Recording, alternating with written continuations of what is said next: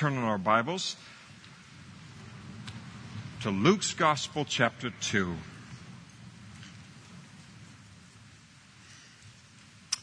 Luke's Gospel, chapter 2. If you're with us this morning and you don't have a Bible, there are men coming up the aisles right now with Bibles. Just wave to them and get their attention. They'll be happy to get a Bible into your hands. That way you get to hear the Word of God and read it as well. Has double the impact as a result. And please, if you don't own a Bible, make that Bible that's handed to you this morning a gift from the Lord to you.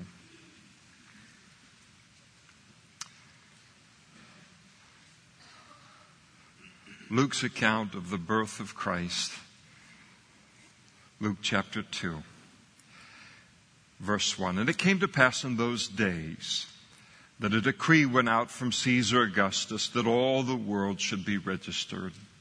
And this census first took place when Quirinius was governing Syria, and so all went to be registered, every one to his own city. And Joseph also went up from Galilee out of the city of Nazareth into Judea to the city of David, which is called Bethlehem, because he was of the house and the lineage of David, to be registered with Mary, his betrothed wife, who was with child. And so it was that while they were there, the days were completed for her to be delivered. And she brought forth her firstborn son, and wrapped him in swaddling cloths, and laid him in a manger, because there was no room for them in the inn. Now there were in the same country shepherds living out in the fields, keeping watch over their flock by night. And behold, an angel of the Lord stood before them, and the glory of the Lord shone around them, and they were greatly afraid. And then the angel said to them, "Do not be afraid, for behold, I bring you good tidings of great joy, which will be to all people. For there is born to you this day in the city of David a Savior, who is Christ the Lord. And this will be a sign to you. You'll find the babe wrapped in swaddling cloths, lying in a manger."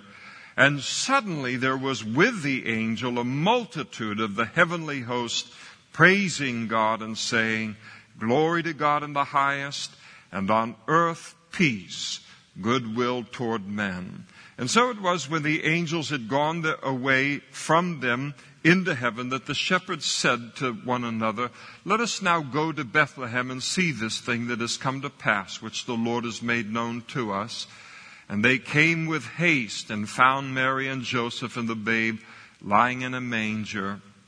Now when they had seen him, they made widely known the saying which was told them concerning this child. And all those who heard it marveled at those things which were told them by the shepherds. But Mary kept all these things and pondered them in her heart. And then the shepherds returned, glorifying and praising God for all the things they had heard and seen as it was told them. Let's pray together. Lord, we thank you for this timeless story, the importance of and the impact of reaching all the way into this room today. And we thank you, Lord, for another opportunity to examine your account, the account of the Holy Spirit concerning the birth of your Son and the reasons why he was born into this world. And Lord, we pray that in this great land that we live in, this country that the United States, where the true message of Christmas is becoming more and more lost to more and more people. We pray, Lord, that this morning, each one that sits here today that doesn't yet know you, that doesn't yet understand Christmas and what's the big deal about it and all of these things and why is it so important to Christians and why should it be so important to them, that you would open up this simple message, Lord, in this account. And you would speak to each one and bring them, Lord, into a relationship with you today as a result of the ministry of your Holy Spirit through your word. And we ask these things in Jesus' name. Amen. Please be seated. Luke's account of the birth of Jesus is very, very simple. And it's very, very beautiful. There is a great beauty to simplicity. And this account of Luke by the Holy Spirit, it divides itself into three segments. Verses 1 through 7 speak to us of Jesus' birth, and then verses 8 through 14, the heavenly announcement, the birth announcement associated with Jesus' birth, and then finally in verses 15 through 20, the reaction to that announcement. First, we want to look at the account of Jesus' birth in verses 1 through 7. It's interesting in verses 1 and 2, as we examine the account, we realize concerning the birth of Jesus that God had a problem, and that problem is laid out for us in those opening two verses. Mary was pregnant with Jesus as a result of a miracle of the Holy Spirit. Joseph has taken Mary to be his betrothed wife under the instruction of the angel, and so she is his wife now, even though he did not physically come to know her in a sexual way until after the birth of Jesus. God's problem was this. Joseph and Mary are living in Nazareth, which is way up in the northern part of Israel, the Galilee region of Israel.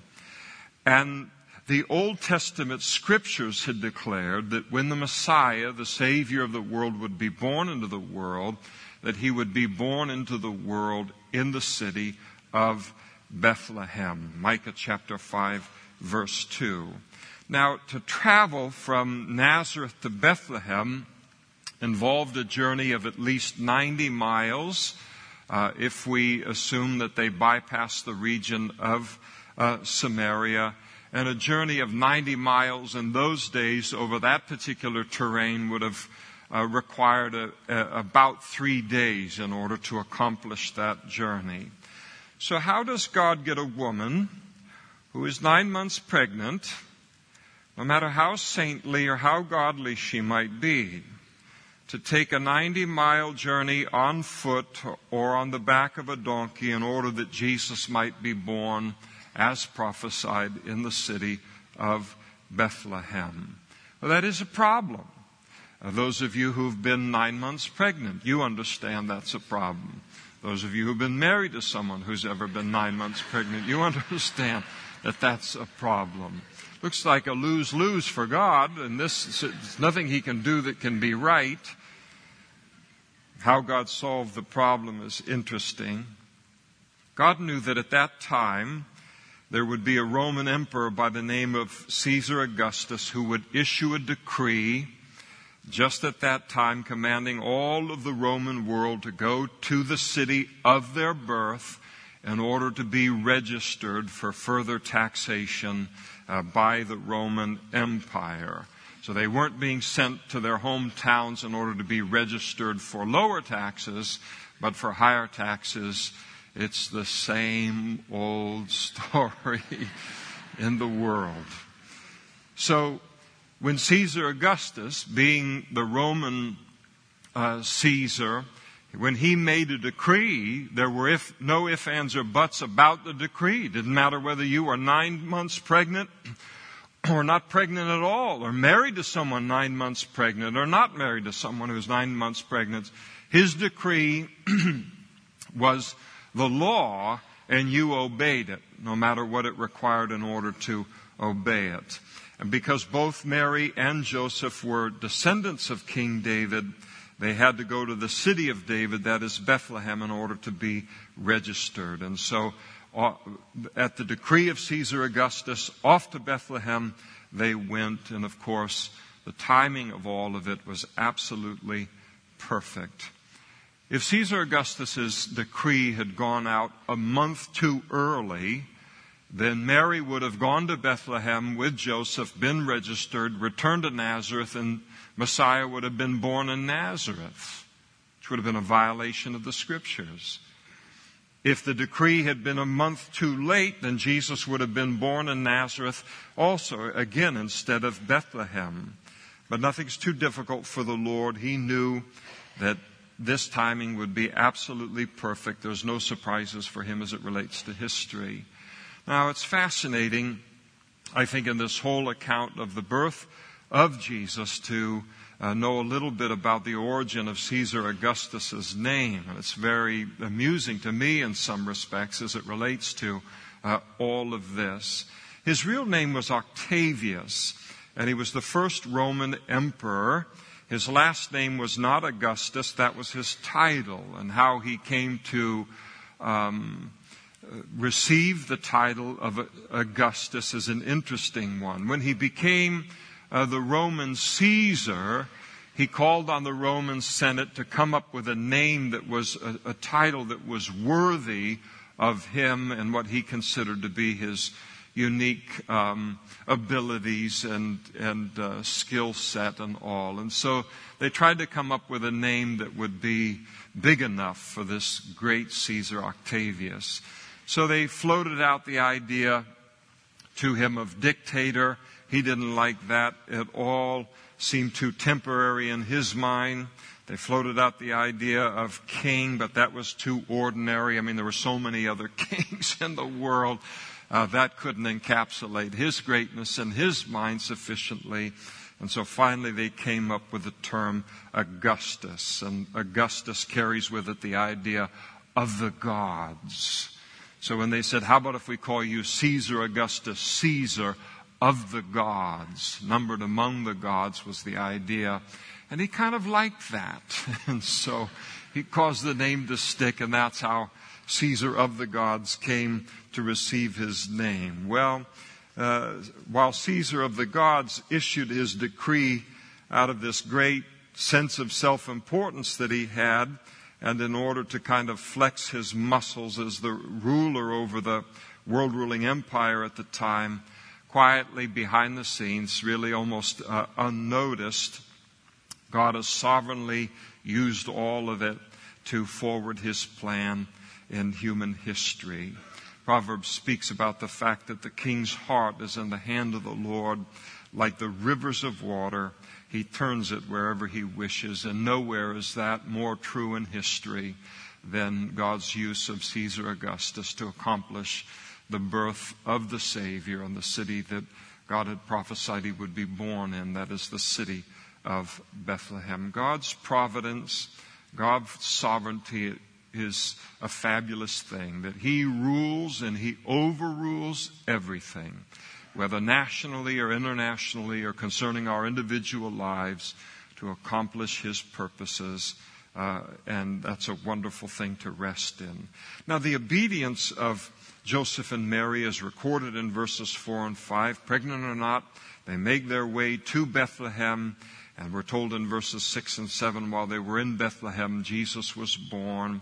And that because of the size of the crowds in Bethlehem, and probably in all of the different cities, because of Caesar Augustus's decree. I mean, imagine if everyone who was ever born in Modesto had to come back to Modesto in order to be registered for taxes. Well, it would absolutely overwhelm any kind of lodging facilities that we would have, the size of the group that would come upon a city, and Bethlehem was no different. It was overwhelmed with the number of people coming into it as a result of the decree, and it left no room, we're told, for Joseph and Mary in the inn. Now, when we think about an inn, we think of maybe Carmel or Pacific Grove, a little bed and breakfast, something with maybe a fireplace in the room, and you come out in the morning and they have this fabulous spread for breakfast and that kind of thing. Or we think of a Holiday Inn or something like that. But that's not what was being described here in terms of an inn. The word for inn in the original language is the word kataluma. And the word kataluma described an enclosure that was used in those days, a shelter that was used. It was indeed called an inn, but it was a shelter that was used where both human beings and animals would come into that room, and then they would spend the night there in that room, both the animals and the owner of the animals. Now listen, by the time the catalumas are all filled, there's not much left in the city. So when it talks about the fact that there's no room for them in the inn, that means the place is just packed out. There's no room even in the most humble of shelters. And thus Jesus was probably born in a lean-to attached to an inn, or in a cave, or in some kind of a stable, in the presence of a manger. And a manger is simply a feed trough for animals. It lets us know that he was born in some kind of a place that was intended to be a shelter for animals. And we're told further that he was wrapped in swaddling cloths. In other words, he was bundled up in layers of cloth and laid in the manger. And so here is Jesus having come from heaven, and he's born into the world, and he is born into the most humblest of physical circumstances. I think one of the reasons that God caused that to happen that way is I don't think on any level anyone in the whole wide world can ever look at Jesus, whether concerning his birth or concerning his life, concerning his death. Nobody can look at Jesus and say he was born with a silver spoon in his mouth and everything was easy for him. He can't understand what's going on in my life. No, from the moment he was born into the world to the moment that he ascended back into the heaven that he came from, everything about his life is something that even those that have it the hardest in life realize, this is someone that can relate to me. This is someone who can understand me. Now, let's also notice in verses 8 through 14, Luke's account of heaven's birth announcement concerning Jesus. The circumstances are given to us. The shepherds are out living out in the fields. They're keeping watch over their flocks by night, we're told in verse 8. And then as they're doing that, and you have to remember, this is a pretty boring job, pretty boring livelihood to be a shepherd, and it's especially boring at night. What do you do? Here they are, there the flock's there, and it's dark, and so we all hunker down and we wait for the sun to come up. They have no iPods. They have no big screen TVs. They've never seen a movie. They've never seen a television show. They've never even seen fireworks. So you got to understand the context in which this gigantic heavenly event is going to light up the whole sky and occur before them.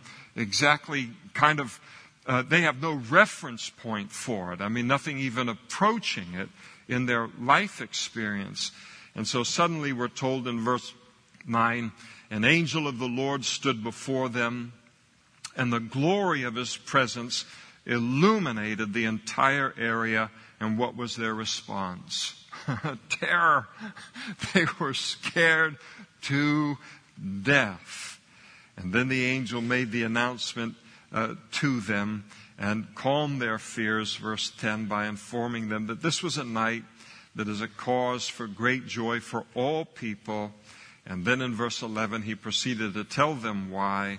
For there is born to you this day in the city of David a Savior, who is Christ the Lord.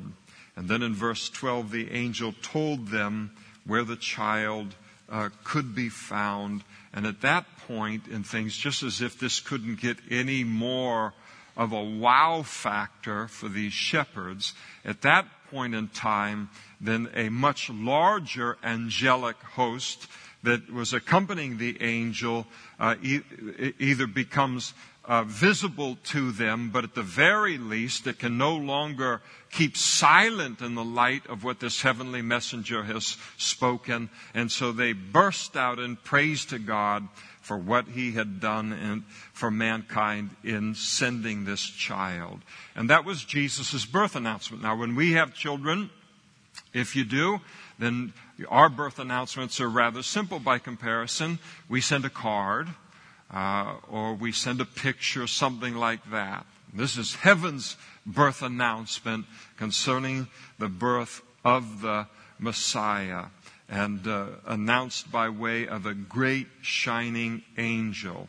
Now, this didn't happen every day for these shepherds, and so they are left, as this whole scene is unfolded before them, they are left with a very distinct impression that whatever it is about this child being born into the world, that heaven is very, very excited about it. Whatever man's response to that birth may be, or the world's response to the birth may be, they understand heaven is very excited about this birth.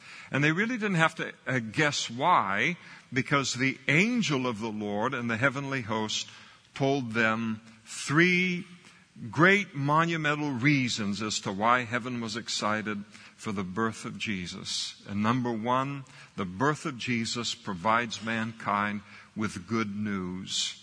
And you notice that in verse 10. The angel said, I bring you good tidings of great joy.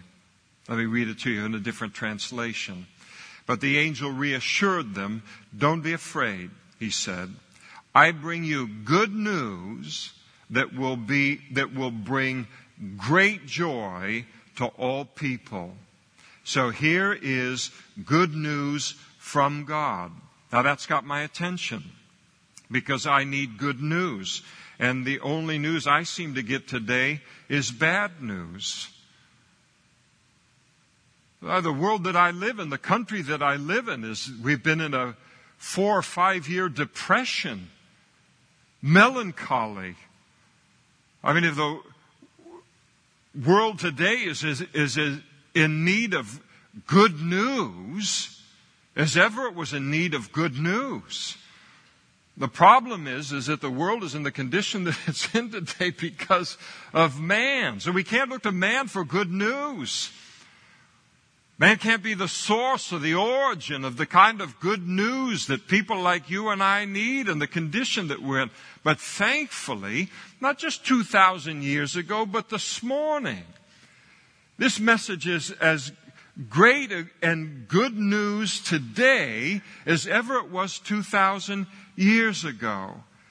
And so, as the world begins to wear on us, no good news from any quarter, wars, geopolitical instability, the economy in the dumps, and who knows what happens next. And not just internationally or nationally, but our own individual lives.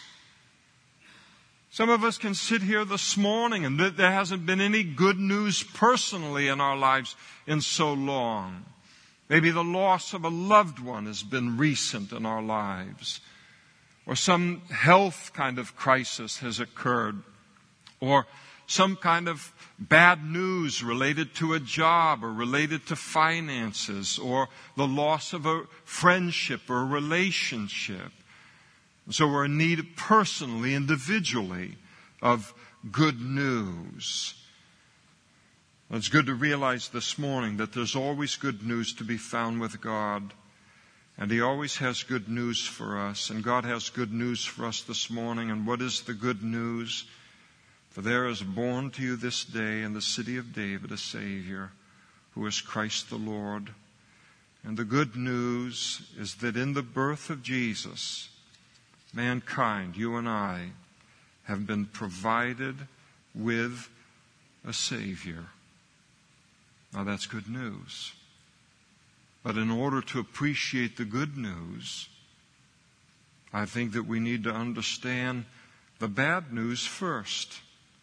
And the bad news that makes the good news that it is that each and every one of us in this world, the Bible declares, is a sinner. That's a reality and an assessment that's being lost today. The Bible declares you and I to be a sinner.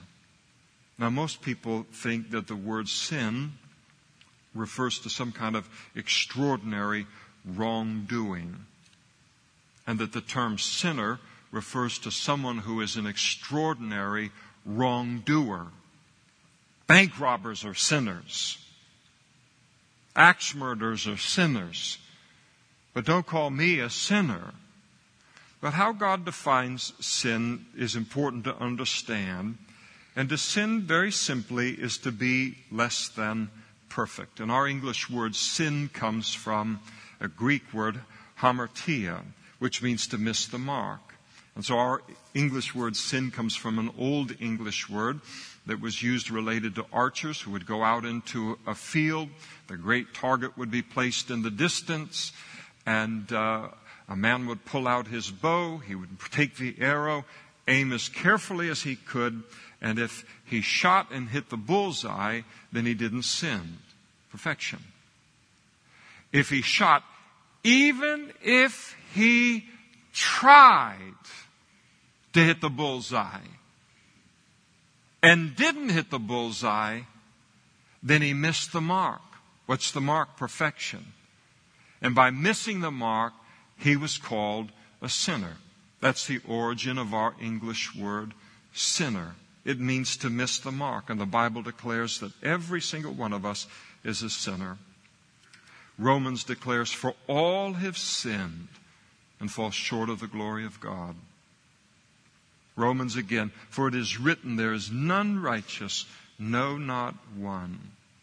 When we understand that the standard is perfection, then we realize, yes, then if that is the definition of sin, then I am a sinner because I have been less than perfect all of my life. And it means to be less than perfect, not only in my actions, but in my speaking, what has come out of my mouth in my lifetime. It is to be less than perfect in my thoughts. It is to be less than perfect in my motives. It also includes to know to do good in a situation and then to fail to do that. That's to fall short of perfection. And that is sin. And so each of us has been less than perfect in our lives, and so each of us is a sinner. Now, some people are put off at being called a sinner. And again, we tend to consider someone who is a sinner to be someone who's like a notorious wrongdoer, or at least someone who is a little bit worse than me. I'm always like a C+ above the sinner category in my own mind. But that's the biblical definition of sin. It is to be less than perfect, to miss the mark being perfection. Now, the reason that that's important to understand, if you've never heard that before, the reason that's important for you to understand is you will never appreciate a Savior until you understand that you're a sinner. And the problem with how we deal with sin in this culture now, at this time in our history, is that increasingly what we do is we look at everyone else around us.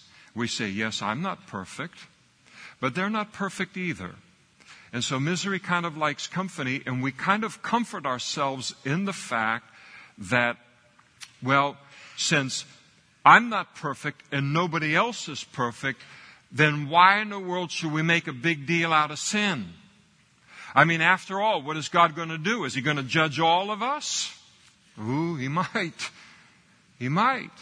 And judgment is what all of us are due because of our sin. So we tend to comfort ourselves in the fact that everybody is a sinner rather than recognizing that, no, that's not the message. The message is that sin is a very important and serious thing that needs to be dealt with related to our lives. And that sin is so serious that it required the birth and the death of Jesus, the very Son of God, in order to provide us with forgiveness. And so that's the bad news, that we are sinners. But the bad news is actually even worse than that. And the bad news gets worse when we come to realize that there are consequences to being a sinner. It isn't just the bad news is that I'm a sinner. There's consequences to being a sinner. Again, the Bible declares that the wages of sin is death. My sin deserves a righteous judgment, righteous punishment. Again, the book of Romans, quoted it earlier, but we'll emphasize the second part of the verse, Romans 3:23. For all have sinned, and then here's the consequence, and fall short of the glory of God. Our sin has separated us from a relationship with God. And that's a problem because the single greatest thing that we have been created for is a relationship with God. And without being engaged in the single great thing that we've been created for, and that is that relationship with God, nothing else in life can truly make any sense, and nothing else in life can provide fulfillment. We can only experience fulfillment when we're doing what we have been created to do, and that is to have a relationship with God. And that's why until a person enters into a relationship with God, there's always that nagging sense that there must be something more to life than what I have experienced. And the reason we feel that is because until we are in a relationship with God, there is something more to life than what we have experienced. And that's the great thing that we have been created for, that relationship. And Christmas is all about a Savior being born into the world in order to save us from our sin, to save us from the penalty of our sin, the death and the judgment that our sin deserves, to save us from the power of sin, the grip of sin, the control of sin in our lives, and then one day to save us from the very, very presence of sin. Most people know at least a few facts about the Christmas story. Most of us know a little something about the baby Jesus and Joseph and Mary, and no room for them in the inn at Bethlehem. And we know something about the manger and something about the swaddling cloths and the shepherds. But I think while many, many people know one or two things about the physical aspects of Jesus' birth, they know nothing about the purpose of his birth. And to know about the physical specifics of his birth, like mangers and swaddling cloths and shepherds, but to fail to know the purpose of his birth is to miss everything. To know all about the physical specifics about his birth, but to fail to know the reasons for his birth is to know nothing about his birth at all. And so we talk about Jesus being the reason for the season. That's very good. But what is the reason for the season? That is the reason for the season. Is that clear? And that reason is to provide us with a Savior, to save us from the penalty and the power, and one day from the very presence of sin. Now, a person might ask themselves and say, what in the world kind of a life will this result in by me becoming a Christian? Will it result in some kind of a miserable experience? Absolutely not. And that heavenly host tells us that this Savior and this salvation is a cause, verse 10, for great joy. And then in verse 14, a source of great peace. And the joy, it is to receive the joy and the peace of knowing that I am right with God. There's a joy and peace in knowing that I am right with God, even if I'm not right with anyone else in the whole wide world. There's a depth of joy and peace in a person's heart that is priceless when I realize that I am right with God on the basis of this Savior. And then there's the joy and peace of knowing that heaven is going to be my portion forever in eternity. The peace and the joy of a personal relationship with God. Again, that single great thing that we've been created for.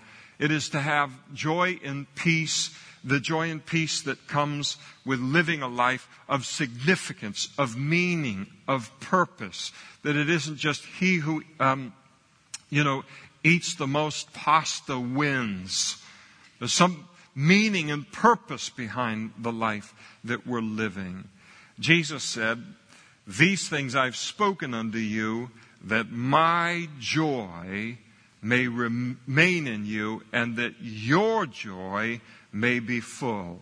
He brings people into a life that is full of joy.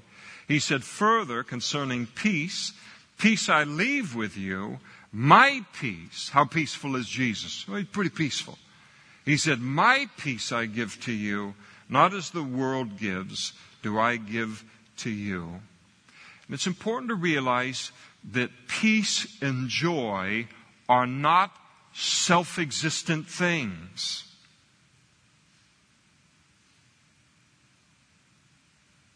They don't exist on their own. They cannot be sustained on their own. They are the byproduct of receiving God's Savior.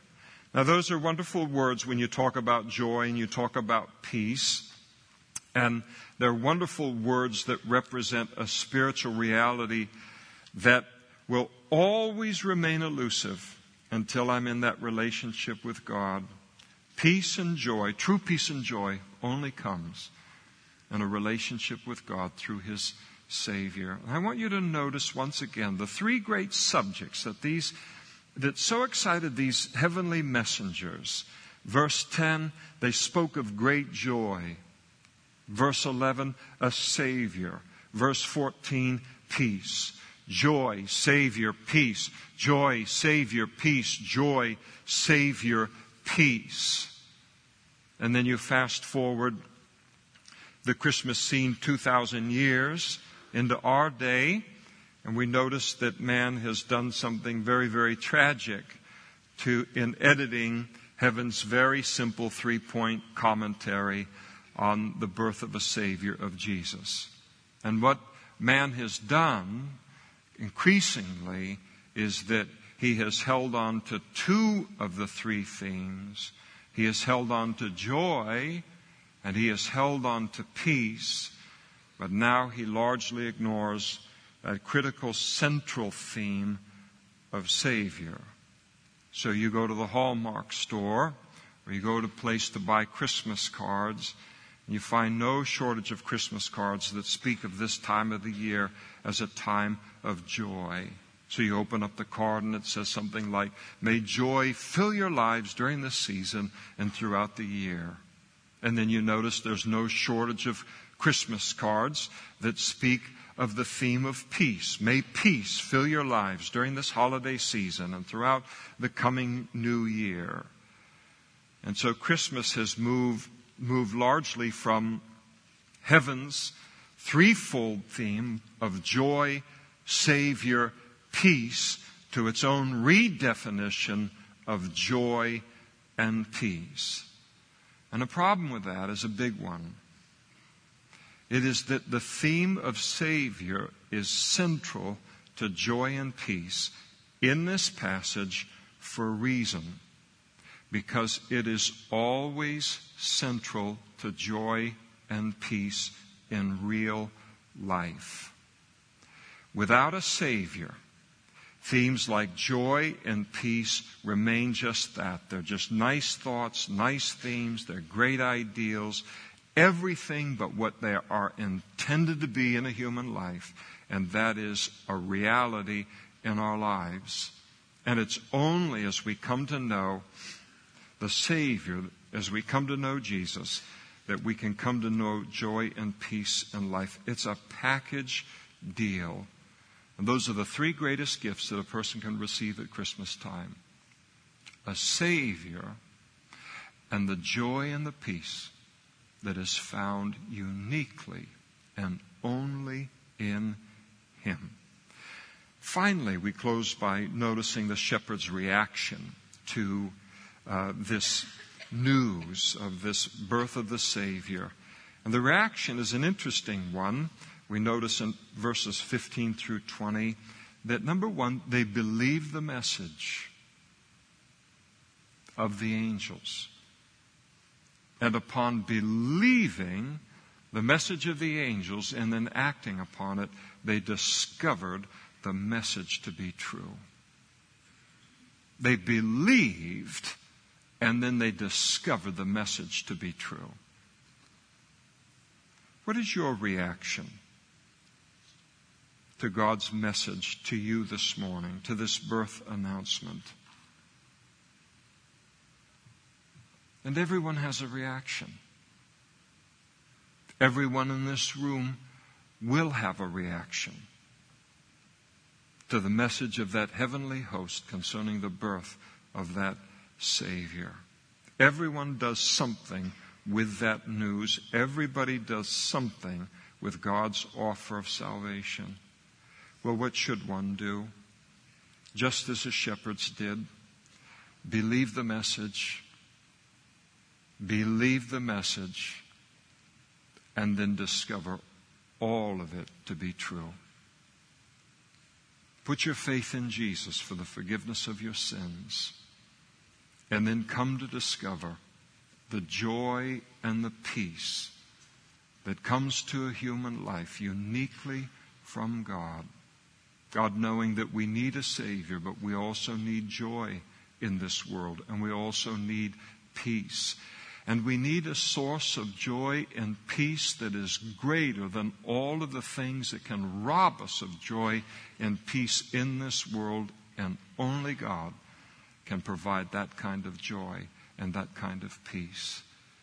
And we receive that by just simply putting our trust or our faith in Jesus as our personal Savior this morning. Jesus declared, it's the most famous verse in the whole Bible, John 3:16, that God so loved the world, that's you, that He gave His only begotten Son, that whosoever, that's you again, believes in Him or trusts in Him for the forgiveness of sins shall not perish, but have everlasting life. Now just stop for a moment and think about that.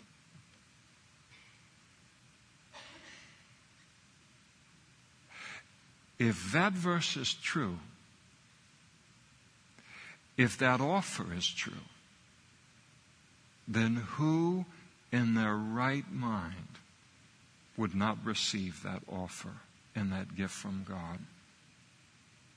The gift of the forgiveness of sins and the confidence of beginning a relationship with God today that God will then be faithful to, not only all the way through this life, but it will continue on all the way through the life to come, a life that is without end. And a person receives this Savior and all that is bound up in the Savior, all of the joy, all of the peace, by just simply coming to God in a place like this morning and just saying, God, I believe your assessment of me. I am a sinner. When I understand sin to be defined like that, I thought sin not being a sinner was just simply being a little bit better than my brother. But I see the standard's a little higher than that. No, I am a sinner. I've been less than perfect all of my life. And I also believe, God, your revelation that my sin has separated me from a relationship with you. God, I have looked for meaning and purpose in life, not even knowing I've been looking for meaning and purpose in life. I've gone from one hobby to the next hobby, to the next hobby, to the next interest, to the next wife, to the next wife, to the next wife, to the next husband, to the next husband, to the next husband, to the next job, to the next job, to the next job, to the next interest, and the next interest, and the next interest. And it never occurred to me that I am on a search for the meaning and purpose of life. But now I realize what the meaning and the purpose of life is, and that is to have a relationship with you. And to say to God, God, I believe that despite my sin, that you loved me so much that you sent your Son into this world to die on the cross, to pay the full and satisfying payment for the forgiveness of my sin, and to honor and bless and respect you. I put my trust in the Savior that you've sent into the world this morning. And when you do that, the greatest miracle that can occur in a human life will occur. And that is, the Holy Spirit Himself will come into your life at your invitation to Him this morning, and you will be born again. Being born again is a spiritual birth, and begin a relationship with God that will go on forever and ever and ever. And all of it's there just for the asking and just for the receiving.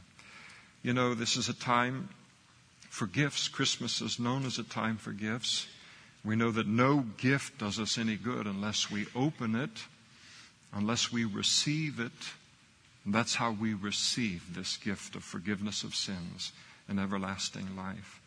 And so Christmas is all about God's gift to mankind of a Savior.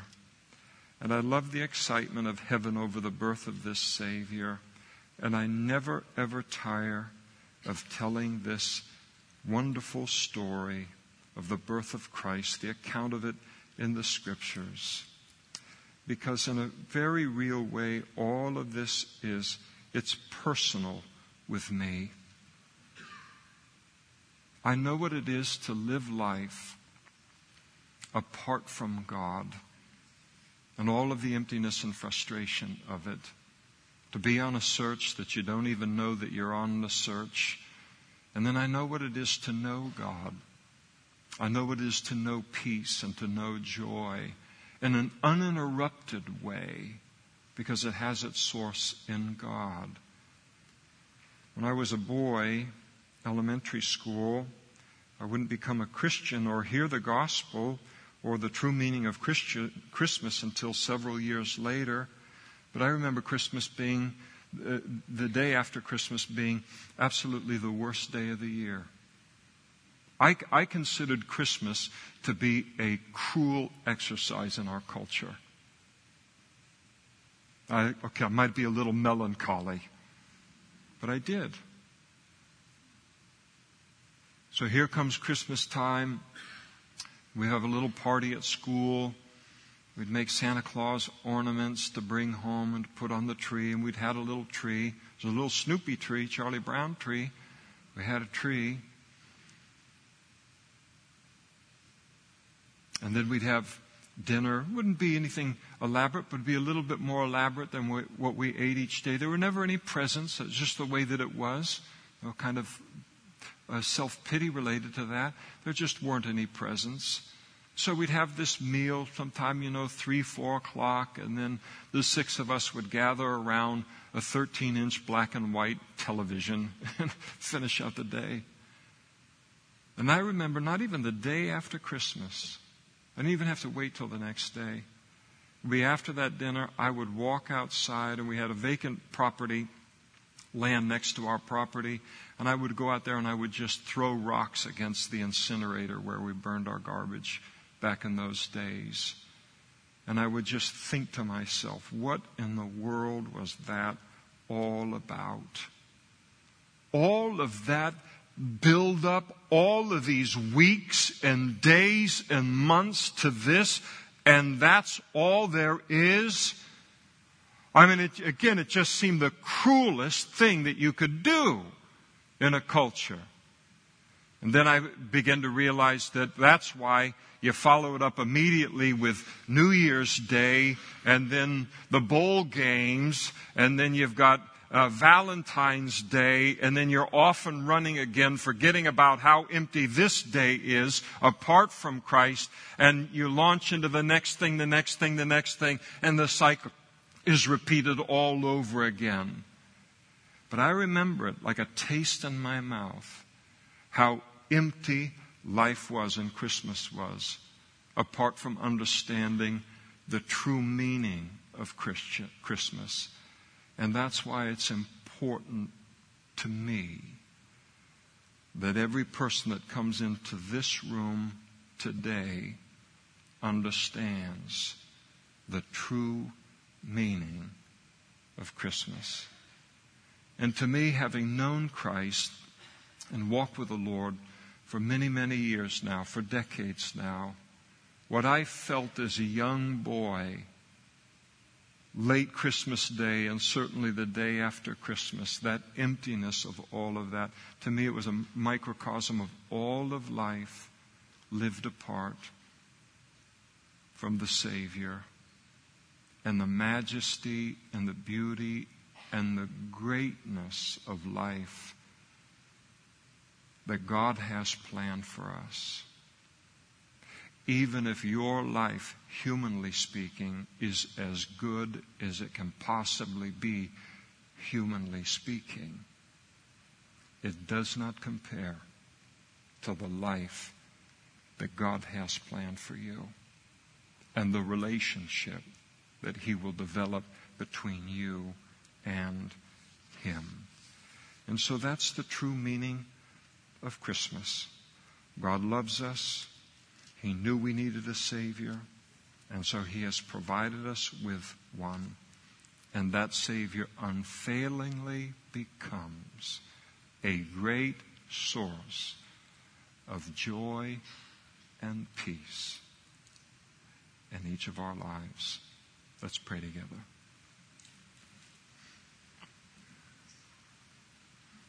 Thank you, Father, for our Savior. Thank you for all that is bound up in Him. Father, I think of the old song, thank you, God, for sending Jesus. Thank you, Jesus, that you came. Holy Spirit, won't you teach us more about His holy name? Thank you, Jesus, for coming into this world, leaving the glory that you did, to come into this world in such a humble way, to live such a glorious life, to die such a far-reaching death because of your love for each one of us in this room. Thank you, Lord, for bringing hope and meaning and purpose and forgiveness and salvation and joy and peace into a world that would know nothing of these things apart from that birth. We give you praise, not only with our lips, but with our hearts, Lord. Thank you for the life that is ours, Father, because of your Son. And I want to just ask, as we continue for another moment here, if there's anyone here today, you have never ever trusted in Jesus for the forgiveness of your sins, and yet you say, today I understand